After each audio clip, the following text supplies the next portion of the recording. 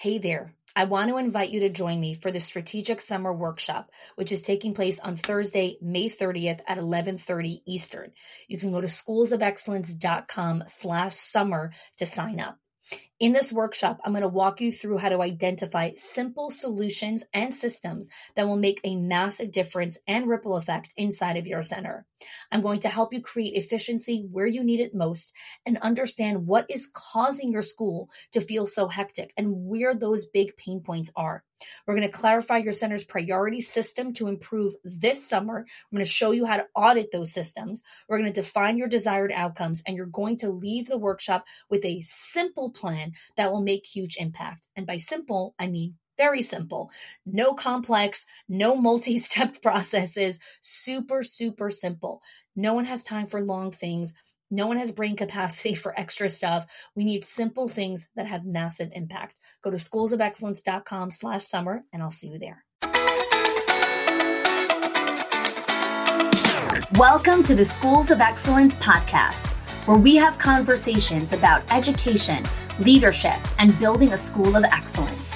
The goal on this show is to bring you clarity, up-level your mindset, and give you practical strategies and inspiration so you can show up with confidence and trust your decision-making. I'm Chani Wolshansky. I'm a mom of 4 under 10, a former New Yorker, and been in the early childhood field my entire life. And I'm so grateful that you've joined me for this conversation. Hey there, and welcome back to the podcast. Today, I'm having an important conversation with Dr. Sherry Walling about her new book, Touching Two Worlds. Dr. Walling is a clinical psychologist, speaker, podcaster, author, and mental health advocate. Her company, Zen Founder, helps entrepreneurs and leaders navigate transition, rapid growth, loss, conflict, and any manner of complex human experience. She's the host of the Zen Founder podcast and is also the host of Mind Curious, a podcast exploring innovations in mental health via psychedelics. Her best-selling book, The Entrepreneurial's Guide to Keeping Your Shit Together, combines the insight of warmth of a therapist with the truth-telling mirth of someone who has been there. And today's conversation is about her newest book, Touching Two Worlds, exploring new strategies for finding wholeness in the aftermath of loss. Sherry and her husband, Rob, reside in Minneapolis, where they spend their time driving their children to music lessons. She's also been known to occasionally perform as a circus aerialist. My conversation with Sherry is both deeply moving and also very insightful. I ask her a lot of different questions about how to navigate grief and loss as a school leader. We dive into some really tactical strategy and also rituals that leaders can do when they're navigating both the physical loss of staff or families and also just loss of something that we thought should be or that we thought would happen. Sherry really dives in our conversation. We really uncover the meaning of rituals within grief and also how to become more self-aware and give ourselves permission and grace in these difficult moments. So I hope you enjoy my conversation with Dr. Sherry Walling. So Touching Two Worlds, a guide for finding hope in the landscape of loss. I want to start today's conversation in sharing that when I read this book, I was actually sitting in a window seat with my earbuds on, with my hoodie on as well. And I was flying cross country and I was reading this book on both ways back and forth. There's rich dialogue and conversation in here, as well as the way that you use metaphors and imagery to explain what's going on really kind of jolted me in my seat a few times, also made me cry. Like it's just written really, really well. So thank you for just a great piece of work and art. Yeah, I thank you for saying that. It's interesting to be somebody who loves to write and writes a lot, but then now has written something that is so personal that's now out in the world for other people to read and react to. So it feels like a book that is a lot of me. There's a lot of myself in that book, and I'm proud of it, and I'm grateful for the opportunity to share it. And still getting used to what it feels like for other people to know, this part of my story and my life. Yeah. So I want to start off with why did you write this book? Why now? And why did you write this book? So the background of the book is that I just went through these series of losses in my own personal life. And one of the ways that I was working through those experiences as they were happening was to write. So my dad was diagnosed with esophageal cancer in, I guess, January of 2017. And almost right at the beginning of his journey with cancer, I started to write about what we were experiencing as a family, what I was experiencing as a daughter. And it was really for me. I didn't intend to write a book, to be honest. It doesn't really fit with my business plan or my business model or these other things that I would normally give my time and energy to. But as I was writing and going through life, I kept interacting with people who were experiencing their own losses.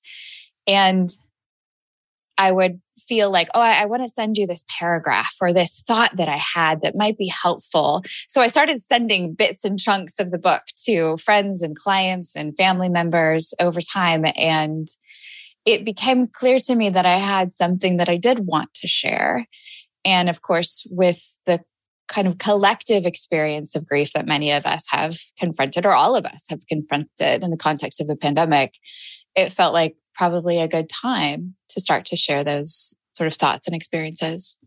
There's so many like 1 to 2 liners in the book that I highlighted and then wrote down again. But one of the things that you start off with is death rewrites everything, and it also rewrites the story of the living.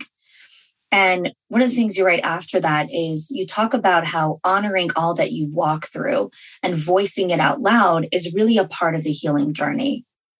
And I often hear leaders talk about, I'm afraid to speak out loud what I'm carrying. I'm afraid to speak it out into the world or even into a confidant. I worry that it's going to consume me and I will fall apart. And so I'd love if you can share just in that context of like, it rewrites everything, but also in voicing and honoring everything that we walk through. What is the balance between speaking it out? It's not from a place that it's going to consume you and you'll fall into a million pieces, but also honoring like we need to speak, we need to share our story. Yeah. I think our stories hold danger for us when we try to repress them, right? Mm-hmm. When we hold big, emotionally laden, powerful parts of ourselves and try to like shove it in the trunk in the back of our brains and say, that's not happening. That's, we don't talk about Bruno. Like that's not there. When we are actively interacting with what's happening to us, like we're reflecting, we are feeling, we're present to the ups and downs of our own life. I think that means that naturally we just kind of share it here and there, that our teams, our employees, our staff may know, oh, Hani's experiencing a loss or has a family member that's ill. We do ourselves a disservice when we believe that we will be overwhelmed or will overwhelm other people. I think, especially those of us who are thoughtful leaders, we can trust ourselves to share appropriately in small doses. Oh, I spent the weekend with my mom in the hospital. It was a little bit rough, but man, I'm glad to be back at work today thinking about something else. That's a totally appropriate thing for a leader to say. Yeah, for sure. That's honest and authentic, but doesn't sort of go down the spiral of, I need help, take care of me. I'm not okay. I'm dysregulated. I'm disrupted. Things are terrible. That's usually not the lived experience for us. Why are we so worried to burden others with our story? Like when someone is going through a grief or a loss, there is a lot of secrecy around, I don't want other people to know what I'm going through. I don't want people to feel bad for me. I don't want people to feel like they need to take care of me. And so, especially in positions of leadership, the leader gets quiet. But again, we know there are no secrets. Everyone ends up finding everything out. But I'm curious if we can explore the root of why are we afraid to share with others? Oh, it's such a good question. I think there's probably lots of reasons. Oh, sure. But especially as leaders, maybe especially as women, we really view our role to be in service to others. And of course, not everybody that's listening is female, but there's this sort of trend in those of us who run a school or who sort of take care of other people for a living, that's our role. And we're uncomfortable stepping outside of that. But it's kind of a fiction, right? It makes us less human. It makes us really miss opportunities to receive the gifts and the goodness of other people by just letting them be helpful. So I think it's probably a pretty complicated cause, but I would argue it's one that just doesn't serve us very well. Yeah, I mean, I think it brings me to my next thing here. One of the, I'm going to read a lot from the book because I think there's so much to share from there. But one of the things you write is grief has left landmines in my psyche, and I don't know when or how they'll get activated. And when I sat with this statement, I was thinking about this can give someone a lot of clarity of like, oh, so that's why this is so hard, or so this is why this is challenging. But I find that it also can give this sense of uncertainty of like, what is going to trigger me next? When am I going to have this hard moment? Is it going to be in a moment when I'm standing in front of all the parents or in a difficult conversation? Like what might activate this? So I'd love if you could speak to that. Yeah, I have worked with this so much with my own clients. And then of course, within my own self, this sense that there are these spaces now that if they get tapped on, there's the potential for some emotion. That's usually the worst of it. Usually it's getting teary or feeling upset. It's not like people have panic attacks as a result of grief. Not usually, sometimes, but that's a little bit of a different story. So this happened to me quite recently, actually. So my son is 15. He has a learning permit, and I am the designated driving teacher, or I'm teaching him to drive. And my dad taught me to drive. And so I remembered the first time I went driving with my dad, I confused the brake and the gas, as one does the first time they drive a car. And I was driving in the car and we just went like zooming into this yard. It was fine. We didn't hit anything. We were fine, but it was definitely this like moment. And my dad was very like calm about it, uncharacteristically calm. And so as I'm teaching my son, he had this one moment where he made the same mistake. We were in a parking lot. It was fine. Not a big deal. But I just like longed for my dad in that moment. Like, oh, that was so good that he taught me to do this. Like, I miss him being around, and he would get such a kick out of watching my son in this role. And I kind of got teary. I got a little soft. And I just had to say to my kiddo, who obviously knows this story, he's been in it too. I just had to say to my son, like, oh, it reminds me of when my dad taught me. And it kind of makes me like sad for this moment. And I said it out loud and we moved on. So the value in knowing that you have some landmines is, I think, primarily so that you can be compassionate with yourself when you get that moment of softness or tearfulness. And you can be a little bit practiced at how to handle it. Yes. It's when you don't acknowledge it that you don't prepare. And it's never happened to me in front of a group of people or parents or something like that. It certainly could. And I think if it did, I would probably just say something very similar to what I said to my kid. Like, oh, seeing this wonderful classroom of kids reminds me of my mother when they, and I would just take the moment, say something, and move on. And that's usually all that the grief is asking of you, is to honor the memory and then move on with your day. I think just hearing you say, when we acknowledge those spaces, those like landmines inside of us, we can learn how to respond to them. So when these moments happen, it's not this off guard moment. It's not this intense trigger. It's like, oh, that's this is bringing up a memory for me, or this is, and hearing you say, that's what grief is asking from you in that moment. Again, just using those words really shifts the dialogue in our own mind, and then also shifts the conversation that we might be having with another person. Yeah, I think some of grief is scarier in our minds than in real life. That fear that you alluded to earlier, that if we open ourselves to it, we'll fall down the well of grief and never to be heard from again. And I think one of the reasons that I really wanted to write this book is that so many of us are grieving in a variety of ways. And so let's be a little bit more competent or feel better mastery of the grief process so that we won't fear it so much.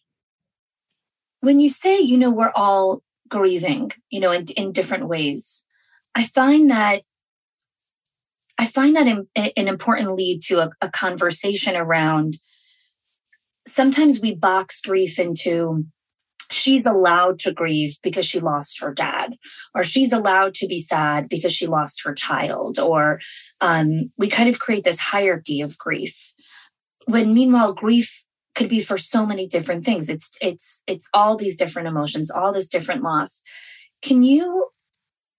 I'm curious about how we can help redefine grief in our minds so we don't look at it from this black and white approach or this hierarchy. Yeah, I think very simply, grief is the emotional reaction that follows loss. And loss includes all manner of losses. Mm. The loss of plans, the loss of a business, the loss of a sense of safety that follows, a car accident or a traumatic experience. The loss of a person, the loss of a marriage, the loss of any kind of relationship, a friendship that you can't connect with anymore. Sometimes those are really painful losses that we don't have grief language for in our common vernacular. One of the things that I work a lot with right now is helping business owners through transitions. And sometimes those are the sale of a business, and it's like a huge success financially or from other people's perspective. But it's accompanied with a great deal of loss that people don't know how to talk about.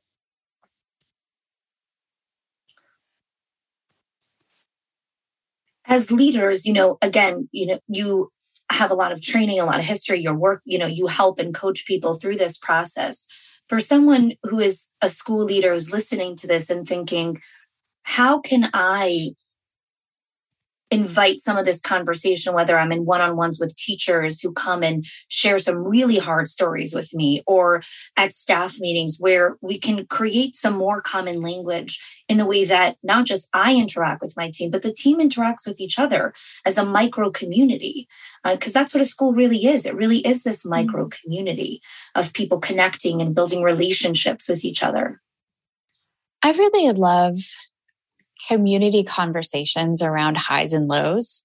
So those can be professional highs, they can be personal highs, professional lows, personal lows. I think that simple kind of framing of conversations, which I'm sure you and your team and many school leaders do already, but let the lows create space to name our grief. So an example of a low could be what's something you've recently lost that mattered to you. So just the naming of grief, I think, is really important. And it's extra important when a community experiences a grief together. So the loss of a colleague, certainly something like COVID, even sometimes the loss of a student, maybe not by death, but just by moving away, or, something that the community used to hold that they no longer hold. And so having processes in a school, especially where we welcome new folk and send off people who are leaving really well, can help with that grieving process. I'm curious if you can give us even some language. This has happened very often, where a teacher who's been in there for a very long time now moves on, to go be someone else, or a longstanding family in the school moves away. and now they're no longer part. I find the leader really grappling with creating a space for grief for the team. But again, going back to my original note of like not letting it be all consuming. And so there's this little bit of this, like, either we're going to grieve it and get all consumed by it, or we're going to lock it up in the box and move on. Where do we invite that middle ground? I think the middle ground really happens in ritual, which maybe is a scary word, but it happens in I like that process.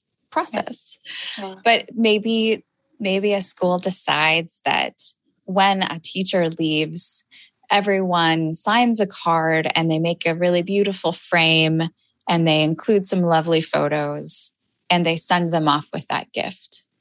Or maybe another school decides, like, we're going to send each of our teachers off with a trophy, a silly trophy that says, year time served. And there's a process. Maybe it's a cake, maybe it's a party, but there's some kind of collective acknowledgement that a transition is happening.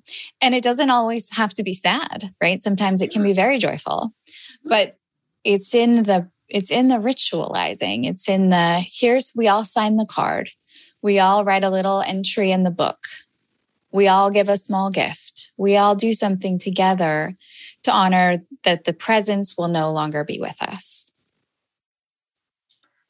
This is so insightful because I find, the holidays are always full of these different rituals as a family, right? Whatever holidays you celebrate, I find that as a family, every family kind of creates their own little rituals around whichever holidays are meaningful and for them. And one of the reasons why rituals are so meaningful to us is they create this sense of like peace and like connection and like, this is what we always do. And this is what brings us together.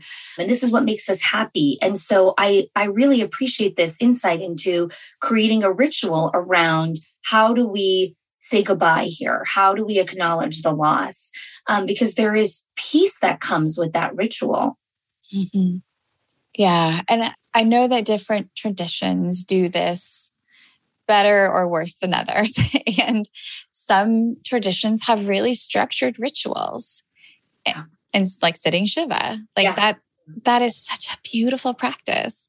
Yeah. And my tradition has the ritual of like, we're going to bring you a casserole for your freezer. And that's also lovely. I'm not a huge casserole fan, but it's nice to have food.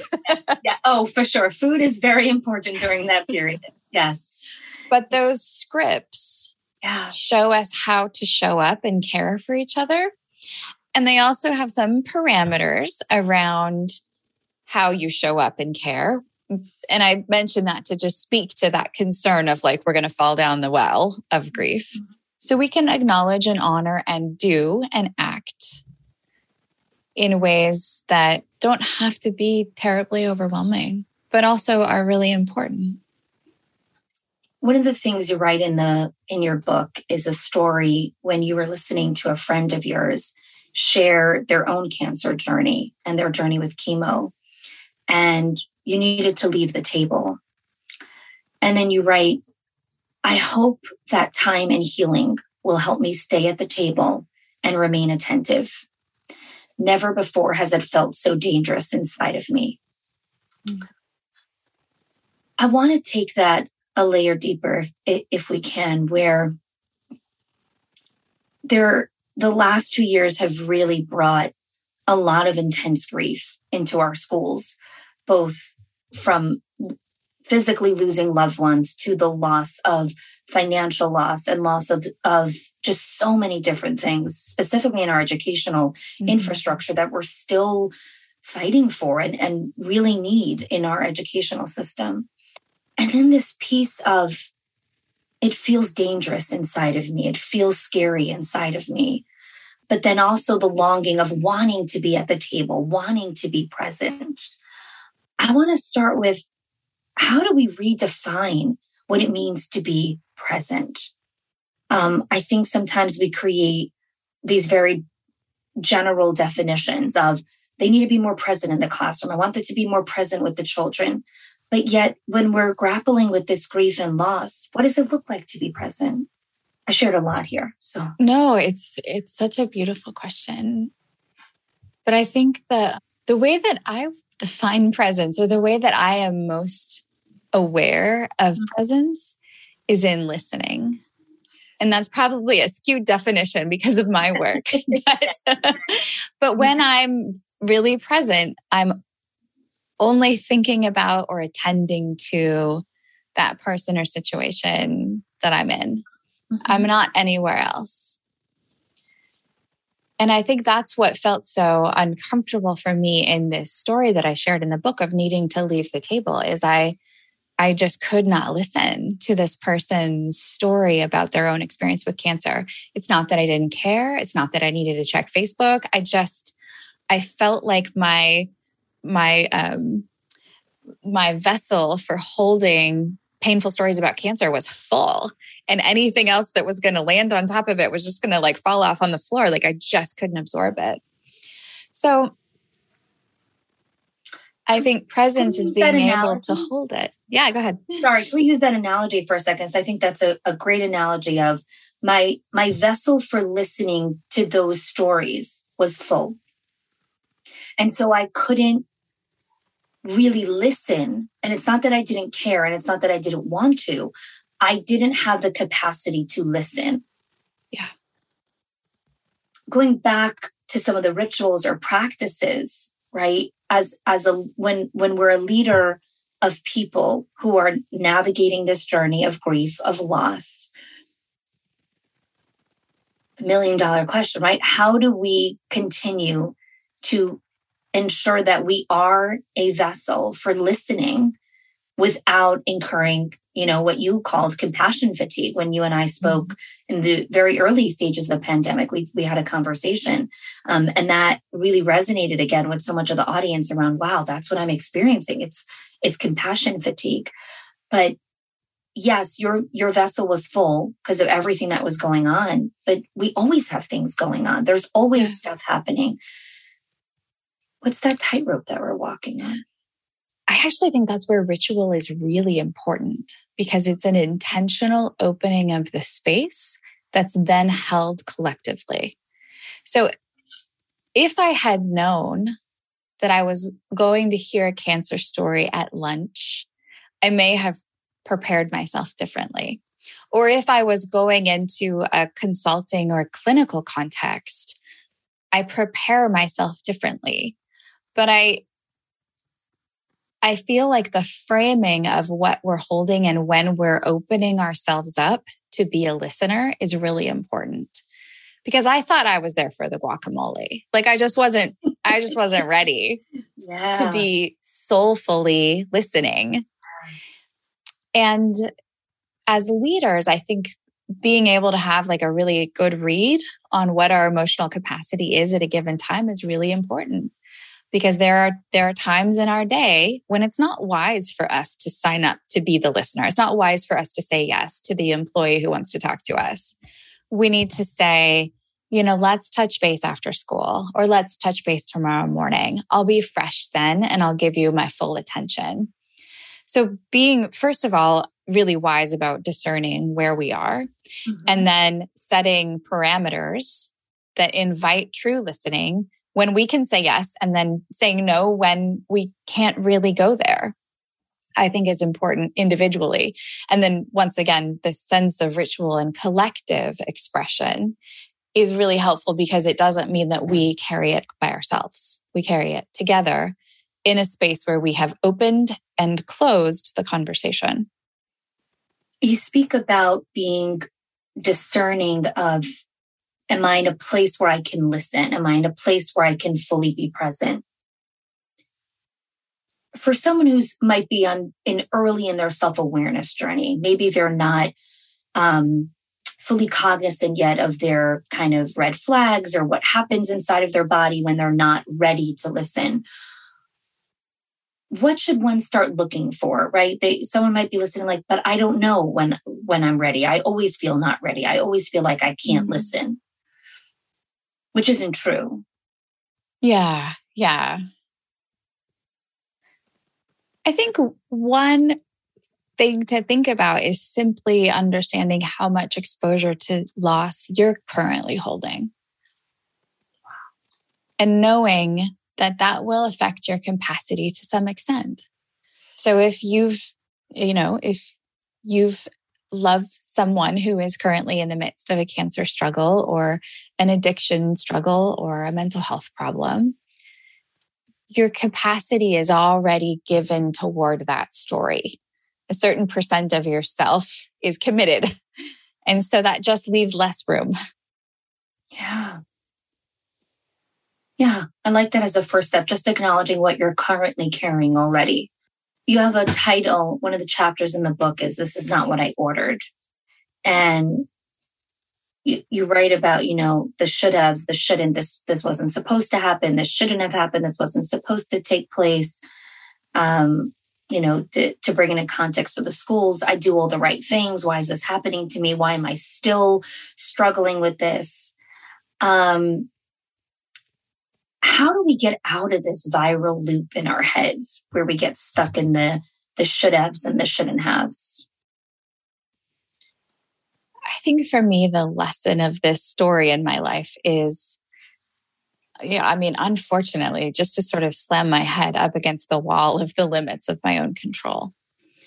And I wish that was an easier lesson for me and for others to learn or to sit with. I wish I felt more comfortable with it. I wish my clients felt more comfortable with it. But when unexpected disruption happens in your life, you learn a little bit about how to be fluid and just roll with what's happening and find whatever kind of tendrils of connection or joy are possible for you in that situation.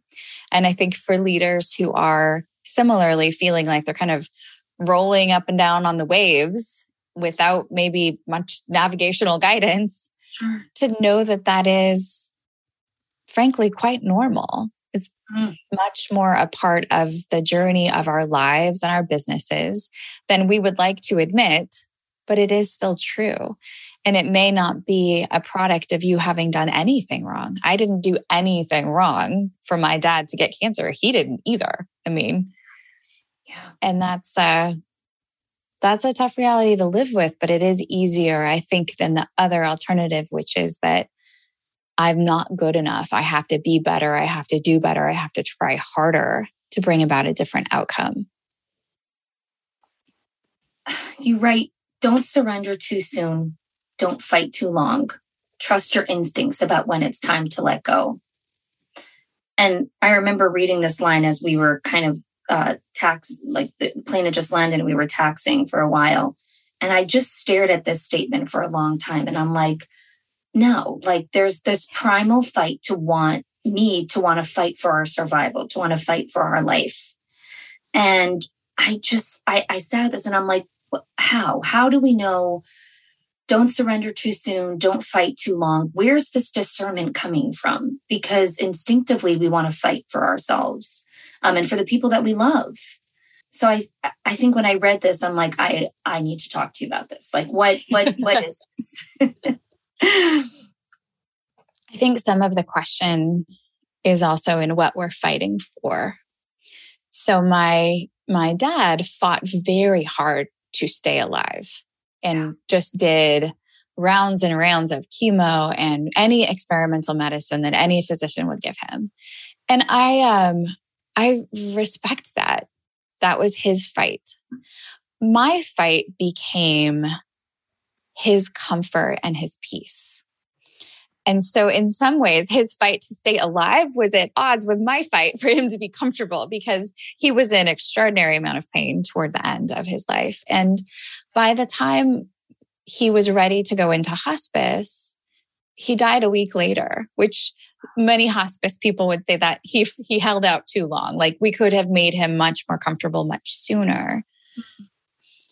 And so there's no perfect line for the moment that he should have given up, but nor is there a perfect line for where the struggle moved from staying alive to being comfortable or dying with as much dignity as possible. because that's also a concern. So, as this applies to leadership, when we feel like we're in a fight and feels like it's just lingering and we're not sure, like, should I keep fighting this or is it time to let go of this? I think one of the things that's really helpful to try to really get clear about is what we're fighting for and why it's important. How do we start to get, because a lot of times we're like, well, I'm fighting for this, but there's really something underneath it, right? Or why are we fighting for this? Well, I want the business to stay open, or I want, everyone to get paid, or I want whatever it is. And then when you dig a layer deeper, it's actually none of those things. Mm-hmm. And so again, digging a layer deeper usually happens, alongside wise counsel, whether you're working with a counselor, a therapist, or, a trusted friend. It's kind of hard to do this work alone. Yeah. And so I'm curious for people that are listening and maybe don't have access to a mental health professional or whatever it is, what are some discerning questions that they can ask themselves? Because I feel like anyone that's listening is fighting some sort of battle right now. Sure. So it's a really irritating question, but it works. Okay. And the question is very simple. It's why. And you follow the why train all the way until it doesn't go any further. So I want to retain this teacher. Why? They're wonderful in the classroom. Why is that important? They, students stay for them. They request this teacher. They really love this teacher. Why? You kind of follow the train until it reaches this point where you don't have any more answers and don't have any more questions, or you get to this sort of deep place within yourself where usually you recognize that there's something about you that's entering this story. I will feel let down if this person moves on to another role. I will feel left behind. Usually it's some sort of deep, juicy, like childish or childhood related kind of hurt that comes to the surface. But using that why question to just kind of keep at it over and over till you come to a new understanding of what your motivation is, I think can help reveal some of those more intricate motivations for the battles that we choose and the ones that we don't. I have two more questions for you. When we're listening to people's stories, because again, educational leadership is so much about listening to stories from all levels of leadership. I find that in this season, when leaders open themselves up to listen, our employees and our teams are so hungry for a connection and for a place to navigate their struggles, both mental health struggles and just life struggles, that when you create the invitation, it's like, yes, and now I need to talk to you about all of these things. Mm-hmm. And leaders have used words like, I feel hijacked. I feel like I'm trapped in this conversation and it's not what I signed up for. I didn't open myself up for all of this.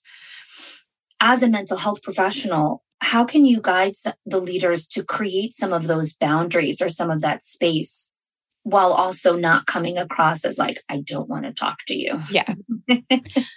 And I think one of the greatest things that leaders can do are to help make resources accessible and be a very big proponent of accessing those resources.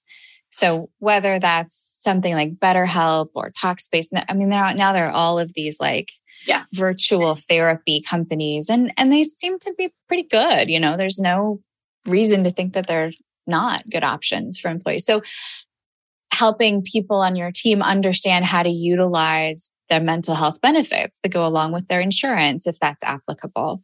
So recognizing what the barriers are that make it difficult for people to access the help that they need, whether that's mental health or whether it's just community, it's friendships, it's being part of a faith community, it's being part of a softball league. Normalizing relational health and promoting it as much as possible. And then also normalizing and promoting access to helpers, whether that's mental health or marital therapy for your kid, those kinds of things, I think is a really important role for a leader, because it's not you holding up the stop sign to say like, stop, don't tell me any more things. It's you giving the green light of, oh, this is really important. Let's get you the resource, like go forth and speak to this person because they are really great at helping. How does one gently, I think some people are coming to the leaders to talk to them, not recognizing that they really do need to speak to a mental health professional and it would really be valuable for them. And yet for many people, it's still a very taboo topic. It's still very like, oh, I'm not going to do that. And so I find many leaders struggling with actually creating that invitation of like, I'd love to direct you here, because they almost feel like, am I shaming the person? Am I, pathologizing them? Go see a doctor. Exactly. So do you have some language of how to create that invitation? I think the invitation should probably happen before the one-on-one conversation. So normalizing for everyone, often out loud as more of a preventative measure, I think is really important. So that's the first layer, right? Have a mental health clinician come and do an in-service for your team at some point. There's wonderful local people wherever schools are located. Yes. Just gently drop here and there the value that maybe you've received from therapy or from going to a couples counselor or from taking a personal retreat or a meditation class. Just drop a little nugget along the way of what you're doing to take care of your own health as a way of modeling for your team what it looks like. And then I think if you find yourself in that intense one-on-one conversation, kind truth is usually best, which is to say, hey, this feels really heavy. I'm worried about you. I want you to get the support that you need. And I'm worried that, my role as school lead may not be quite enough for what this situation warrants. Can we think together about a couple of other folks that could be helpful here? Maybe your spiritual leader, maybe an aunt or a family member, maybe a clinician, maybe kind of go through the list. So that's, again, though, we have to be comfortable acknowledging our limits and saying, I care about this and I'm just not the right person. I think those words are so gentle and loving and inviting and loving at the same time. So thank you. My last question is, when I think of grief and when I think of loss, it's not a project. It's not a checkbox of so I do these 3 rituals and, in 90 days I feel better. It's a journey that we walk on for the rest of our lives and navigating it, because different seasons will bring in different things. We master different skills, then other things come up. And I find when I work with leaders, because I talk often about, culture is not a project. Leadership is not a project. These things are your lifelong journey. But I find when we sign up for leadership, it's our choice. We're like, I'm choosing to be a leader. I'm choosing to create a culture. We don't choose grief. We don't choose loss. How do we learn to come more at peace with, this is my life's journey, even though I didn't choose it? I've come to see this really deep relationship between grief and love. And in a way, that's the title of the book, Touching Two Worlds. It's the sense of being alive, joyful, in love, and also the shadow or inverse of that, of feeling alone, of feeling grief, of feeling sadness. And I don't know that we get the love without the grief. So I think normalizing that, the more that we open ourselves to love of all kinds, love of your cat, your dog, your humans, the grief is an inevitable part of all of those relationships. Yeah. Not always by death, but by some manner of hurt or heartbreak.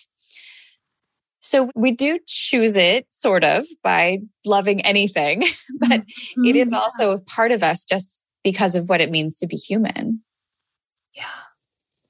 Yeah. Sherry, thank you so much for joining us. Where can people go to find more about your work, and where can they get this book? Touching Two Worlds. The book is available for pre-order in all of the places. So Amazon, Barnes & Noble, your local bookstore, hopefully. And if you want to learn more about the book or, find more direct links to where you can find it, it's at touchingtwoworlds.com. And if you want to learn more about my work in the world, I'm at sherrywalling.com. Thank you. Thank you for being here with us today. My pleasure. Thanks for having me. If you are loving the Schools of Excellence podcast and have gotten any value out of it for your school, I would love if you can do two things for me. One, subscribe to the show so you never miss an episode. And two, can you please leave us a review?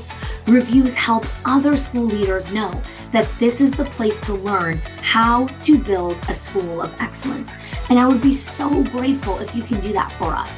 Your help and support makes this show to be able to be listened by the thousands of other school leaders all around the world. Thanks so much for listening, for giving us your time and attention each and every week, and I appreciate that you have joined us. Hey there. I want to invite you to join me for the Strategic Summer Workshop on Thursday, May 30th at 11:30 Eastern. You can click the link in the show notes or go to schoolsofexcellence.com/summer. In this workshop, I'm going to walk you through how to optimize your already efficient systems or help you tweak some ones that need a little bit more tweaking to help you enter the 2024-2025 school year with ease, with success, and with calmness. Increase your profitability, reduce your expenses, and more than anything, just help you buy back some of your time. I look forward to seeing you there.